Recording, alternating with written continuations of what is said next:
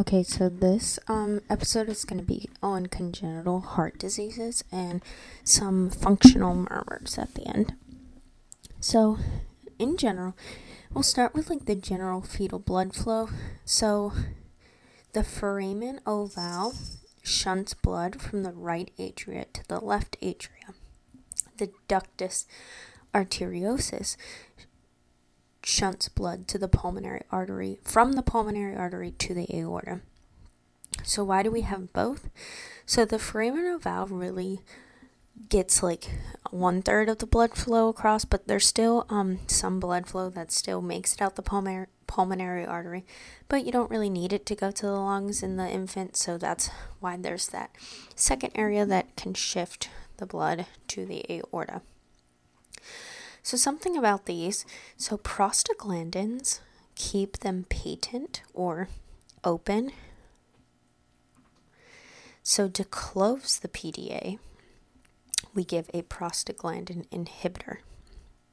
So this is known. The most common one used is IV indomethacin. And the biggest side effects of this medication is apnea. So let me just repeat that. Prostaglandins keep the foramen ovale and the ductus arteriosus patent or open. In order to close this, we give a prostaglandin inhibitor, the most common one, IV indomethacin, with the most common side effect being apnea. In certain severe cyanotic diseases, we may want to keep the PDA open, and in this case, we would give a prostaglandin. Most common one is alprostadil. A question that I saw come up that may come up for you is what chemical develops in the infant after they are born that naturally closes the PDA, and that's bradykinin. So bradykinin is the natural thing that's produced that closes the PDA after an infant's born. So we'll start with atrial septal defects. This is a non-cyanotic condition, and there is an opening between the atrial septums, leading to oxygenated blood from the left of the atria to go to the right. So that's kind of important. I saw questions. So it's oxygenated blood, not deoxygenated, it's oxygenated. There's two types. One is ostium sexadenum, and the second type is ostium primum. I don't know if I'm saying that right, but the ostium, it's ostium secundum, is the most common type. So ostium sexadenum is the most common type, but they're both associated with atrioventricular valve abnormalities. One most common is the mitral valve. Signs and symptoms. So if it's a small atrial defect, it can be asymptomatic for a very long time. Like we're talking into the 30s and 40s. Then all of a sudden they're like 33 years old and they're going to present with like dyspnea, chest pain, AFib.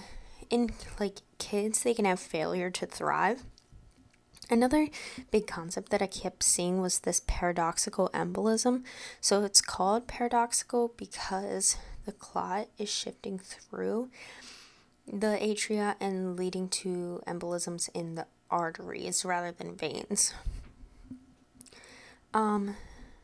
Physical exam, you can see a systolic murmur heard over the pulmonic area. The big key thing here with this one that you're going to see is the wide fixed split S2.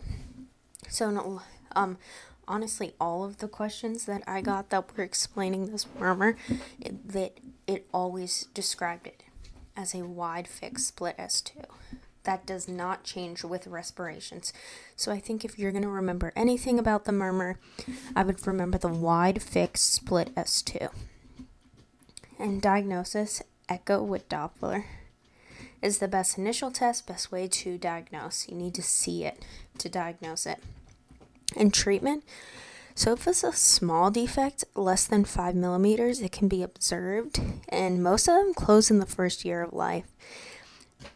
If they're larger, really symptomatic, then you're going to do surgical treatment.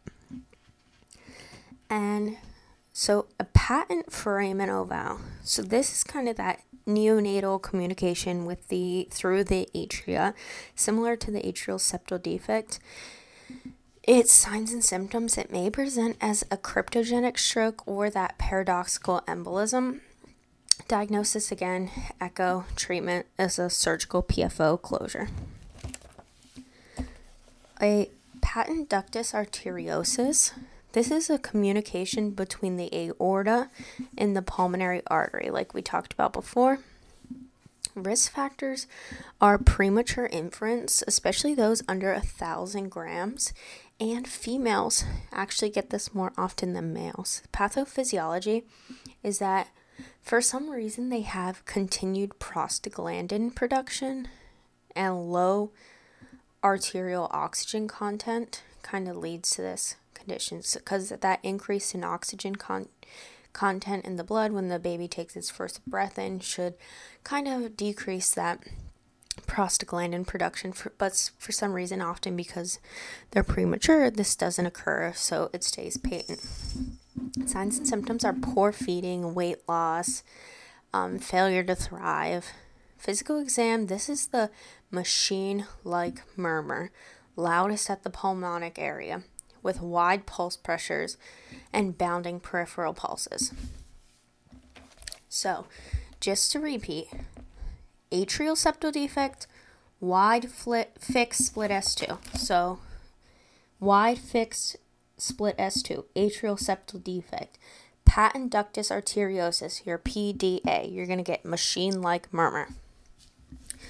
Diagnosis is by echo, at which you will see that as a theme. For all of these congenital heart conditions, a lot of the diagnosis, honestly, for all of them, is an echo.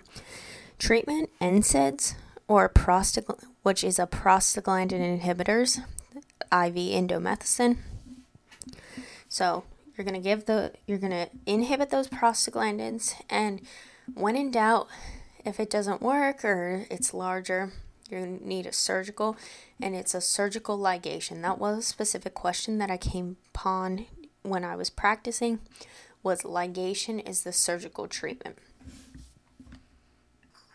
Okay, next is coarctation of the aorta. This is a big test question. I had so many questions on this. So this is narrowing of the aorta at the distal arch or descending aorta, often associated with a bicuspid aortic valve and Turner syndrome. One big thing here, so it's the distal arch or descending aorta. I would kind of put that in your brain, distal arch, descending aorta. Another thing is it's associated with Turner syndrome. I actually had a question, and the patient was a 12-year-old patient who has a history of Turner syndrome. So it might not specifically ask you what condition is associated with coarctation of the aorta, but just that key information in the history that the patient has Turner's might clue you into what condition they have. Signs and symptoms are hypertension, the bilateral claudication. Bilateral claudication, they might give you a patient who, the one question I saw was patient comes in and he's sad because he can't ride his bike with his friends because his legs hurt. Every time he gets on his bike and starts riding, the pain gets worse. When he's not riding his bike, he doesn't really have pain in his lower legs. So they're going to give you kind of a history like that. Physical exam, you're going to see the upper extremity hypertension with lower extremity hypotension. And you may see diminished or delayed lower extremity pulses. Do not get that confused with pulsus alterans, or they'll give you all these different pulse problems, but it's diminished or delayed lower extremity pulses. And its murmur is a harsh systolic murmur. This is the important part of this whole murmur, is that it radiates to the back or in the middle interscapular region. That's what's going to clue you in on what the condition is if they're just giving the murmur. So, atrial septal defect is the wide, fixed, split S2. PDA is machine-like murmur. Coarctation of the aorta it's radiating to the back or interscapular region. Diagnosis. On EKG, you can see a left ventricular hypertrophy. Chest x-ray. I did see this chest x-ray findings in quite a few questions. You get the posterior rib notching, or something called the figure 3 sign, where the aorta looks like a number 3. So I had a few where they just gave you the chest x-ray and you kind of had to look at it and look at the aorta and see that aorta was a little changed and give the diagnosis. But posterior rib notching and figure 3 sign. But the diagnostic that kind of confirms this disease is the echocardiogram. Treatment. In neonates, you're going to give a prostaglandin E1. So the alprostadil, which we talked about. So you're giving the prostaglandin to try to keep it open. You want to keep it open because this is kind of helping with flow in the patient. And then you're going to surgically fix it between ages 2 and 4 with a balloon angioplasty. So coarctation of the aorta, you want to keep it open. Okay, tetralogy of Fallot. This is important because it's cyanotic. This is the only cyanotic condition that is listed on the NCCPA blueprint for the Pance. So if anywhere in the question they're telling you your patient is cyanotic, right away, tetralogy of Fallot. There's no other conditions on the blueprint that is cyanotic. But we should know what it is, because even though you know this is the only cyanotic one, they're still going to ask you questions about what of the 4 things are involved and how to treat. So how I saw this pneumonic, I think of it, so prove it. Your patient is blue, prove it. So the prove is what is the mnemonic. So the PROV and then a little e, because the little e doesn't stand for anything because there's only 4 things. So the P is pulmonary stenosis. So P for prove it, pulmonary stenosis. R is right ventricular hypertrophy. O is overriding aorta. And V is ventricular septal defect. So this is always a question, and they're going to try to trick you up by putting atrial septal defect on there. It is not an atrial septal defect, it's ventricular. So V, prove it. Think prove it has no A anywhere, so cannot be the atrial septal defect, ventricular. So pulmonary stenosis, right ventricular hypertrophy, overriding aorta, and ventricular septal defects. Signs and symptoms. You get the cyanosis, and remember the TET spells, the patient. So I saw it described in a few different ways. So some of the ways I saw it, in like a neonate, they'll be eating and they'll get blue lips. If it's a kid that's a little bit older, they'll be like running around and they'll start getting blue fingers, blue lips. They'll squat down. The cyanosis goes away. So that's kind of a big key here, that cyanosis is relieved with squatting, and it's kind of intermittent when the baby is excurting, when they're like doing something that causes their body a little bit more stress. Physical exam. This is a harsh systolic murmur at the left sternal border with a loud S2. There's nothing really big that sticks out about this murmur to me. I really don't think that they'll kind of only give you the murmur and suspect and make you know. I really think they're going to kind of give you a patient scenario with that. Diagnosis, echo. That's the theme. Echo for diagnosis. If you are going to get a chest x-ray, they often have this boot-shaped heart. So if you're given a chest x-ray, I would go through and just kind of Google the chest x-rays of tetralogy of Fallot, because I feel like there is a good chance that you are given a chest x-ray on the exam.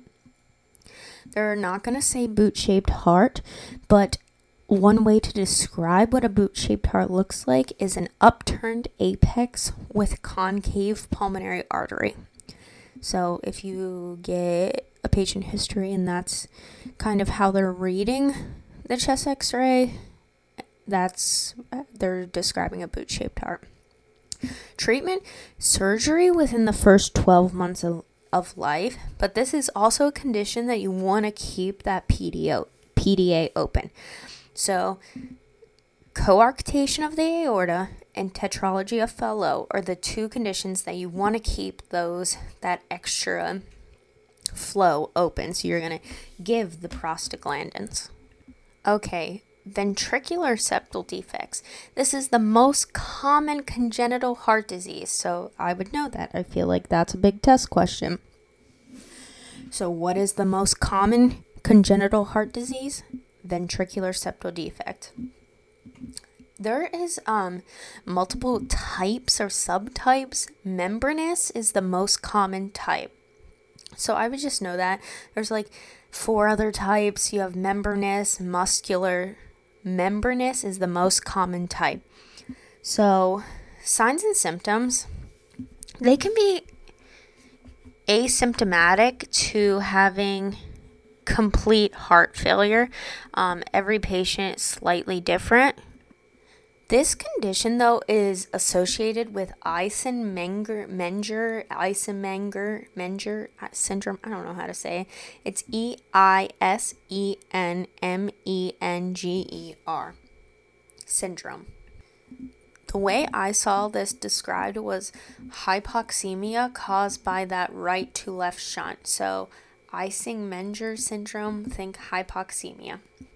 Physical exam, you're going to hear a high-pitched hollow systolic murmur at the second to third intercostal left sternobroder, plus or minus a systolic thrill. So, hollow systolic. That is what should kind of key you into this murmur. High-pitched hollow systolic murmur.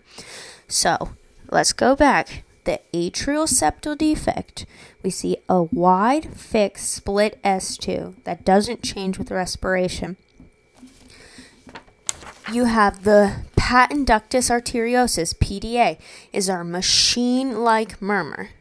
Coarctation of the aorta, that's radiating to the back. Your ventricular septal defect, that's hollow systolic murmur.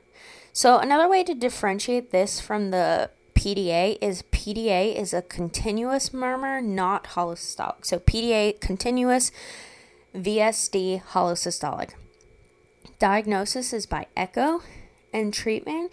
So 30 to 40% close on their own, but large shunts need to be surgically repaired by age 2.